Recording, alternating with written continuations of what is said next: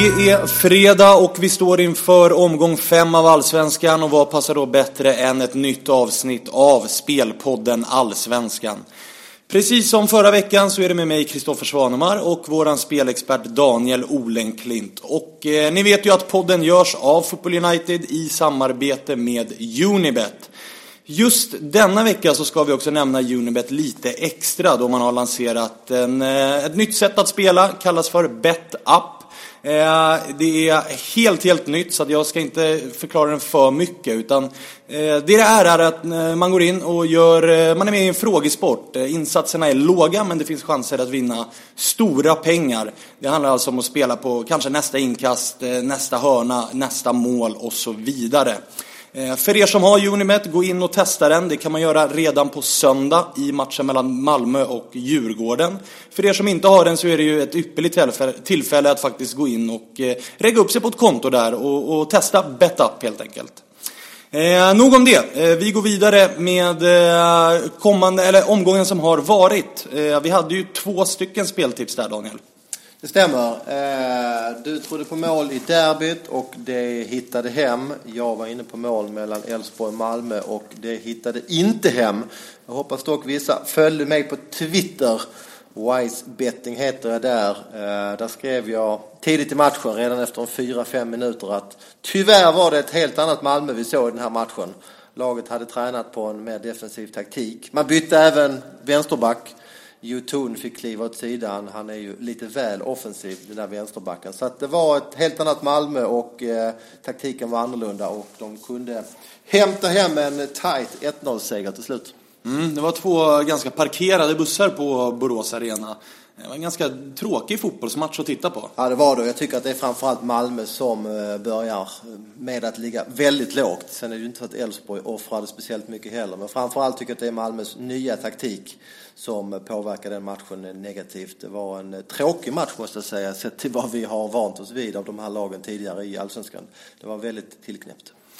Och jag hade ju speltips i derbyt, över 2,5 mål, och den var ju klar ganska tidigt, och det var en ganska rolig match att titta på, men det var kvalitetsmässigt kanske inte den allra bästa, men det var böljande och vi bjöds kanske framförallt på en del försvarstabbar där båda målvakterna är ut och hänger tvätt ett par gånger.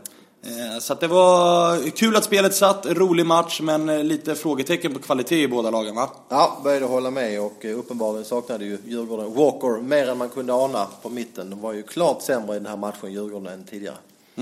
En annan match vi var inne på, vi hade inget speltips, men vi pratade och nosade lite på AIK Norrköping, att det kunde bli mål där, men att man skulle avvakta kanske och se matchbild lite, och mål blev det ju också. Ja, den var ju brutal, den där matchen. Det var ju Allsvenskans bästa prestation, stod i Norrköping för den matchen. Absolut. De såg ju till att AIK inte hade någon chans. AIK såg ut som ett juniorlag i stort sett, och 4-1 kunde ju ha blivit ännu mer till hemmalagets favör. Ja, faktiskt. Det är bara att hålla med där, trots att det tar emot. Så det var en riktigt svag insats, och enda glädjeämnet egentligen var väl att Carlos Strandberg ser fortsatt het ut i straffområdet i alla fall. Men i övrigt så var det en svag prestation av AIK, och faktiskt en riktigt bra prestation av IFK Norrköping också. 8 insläppta på 2 matcher AIK. Det är man inte van vid. Vi går vidare helt enkelt. Kommande omgång, där har vi lite tankar. Daniel, vill du börja? Ja, men vi kan väl börja i södern, i Malmö. Jag följer ju laget ganska nära, som ni känner till. Och kan ju nämna här att Christiansen och Arnason båda är avstängda. En mittfältare och en mittback. Dessutom har Rasmus Bengtsson varit lite förkyld i veckan och missat lite träningar. Men ja, det låter väl här nu på fredagen som att det finns gott hopp om att han kan spela. Det ser ut som att Rakip kommer att flyttas in centralt på mittfältet, och att Eikrem får spela på en yttermittfältsplats. Han gjorde ett bra inhopp mot Elfsborg och serverar också Rosenberg vid målet. Så att Malmö har ju en bredd som gör att de kan lösa det här på bra sätt. Och jag förväntar mig någonstans ett mittemellan MFF i den här matchen. Det vill säga inte lika öppet och naivt som i de första matcherna, men heller inte lika tillknäppt som mot Elfsborg. Nu är det hemmaplan, nu är det vanligt gräs, man har publiken i ryggen, och jag tror inte att man kan ställa ut en så pass defensiv startposition som man gjorde i bortamatchen mot Elfsborg. Det kommer bli ett mer aggressivt Malmö, ett Malmö som kommer att stå högre upp.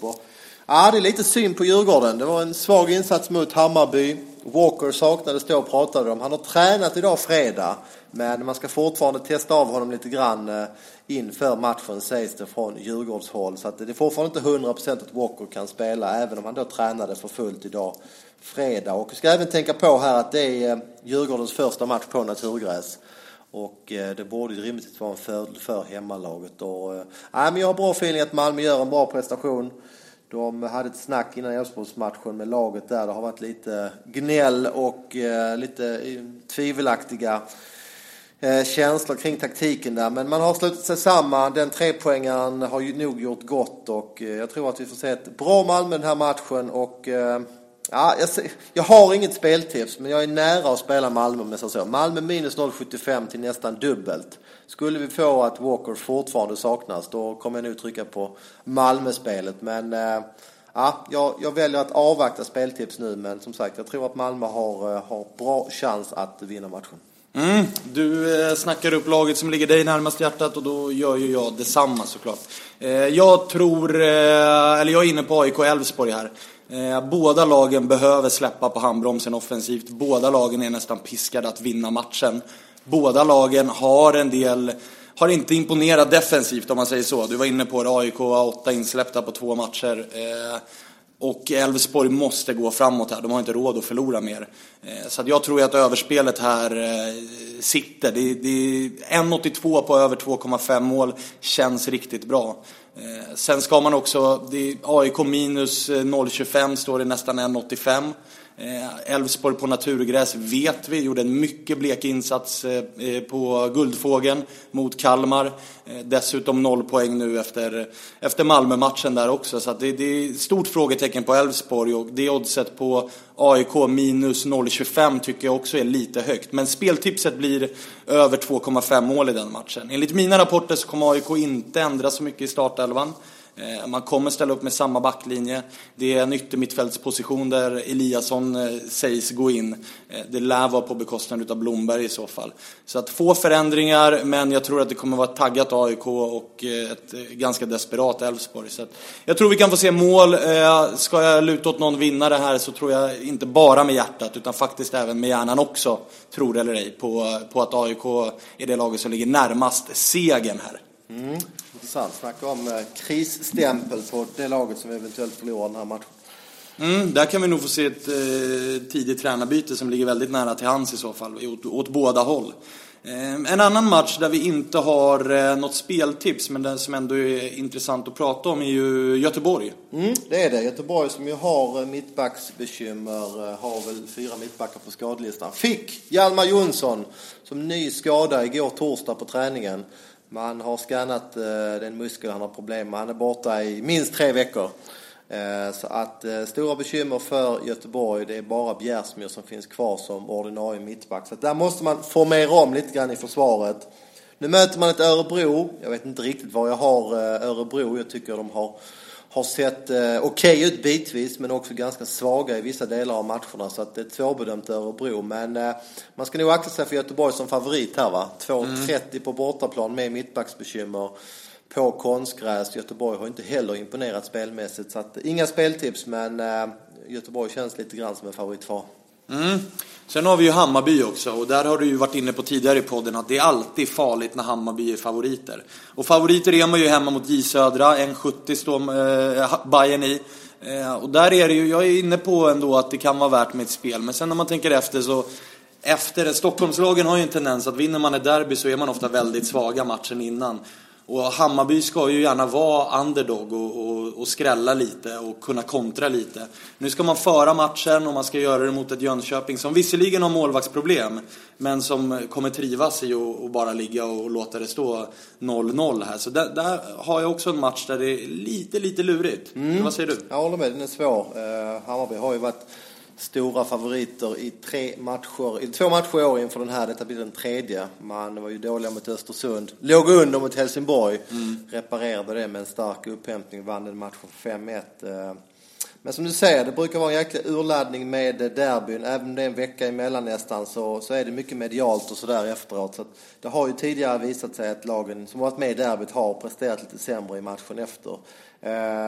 Jönköping har ju gjort det överraskande bra. Har bara en förlust och den var på konstgräs. Borta mot Örebro. Men jag skulle tänka på att Smiley, som kanske är lagets viktigaste spelare, han var avstängd i den matchen.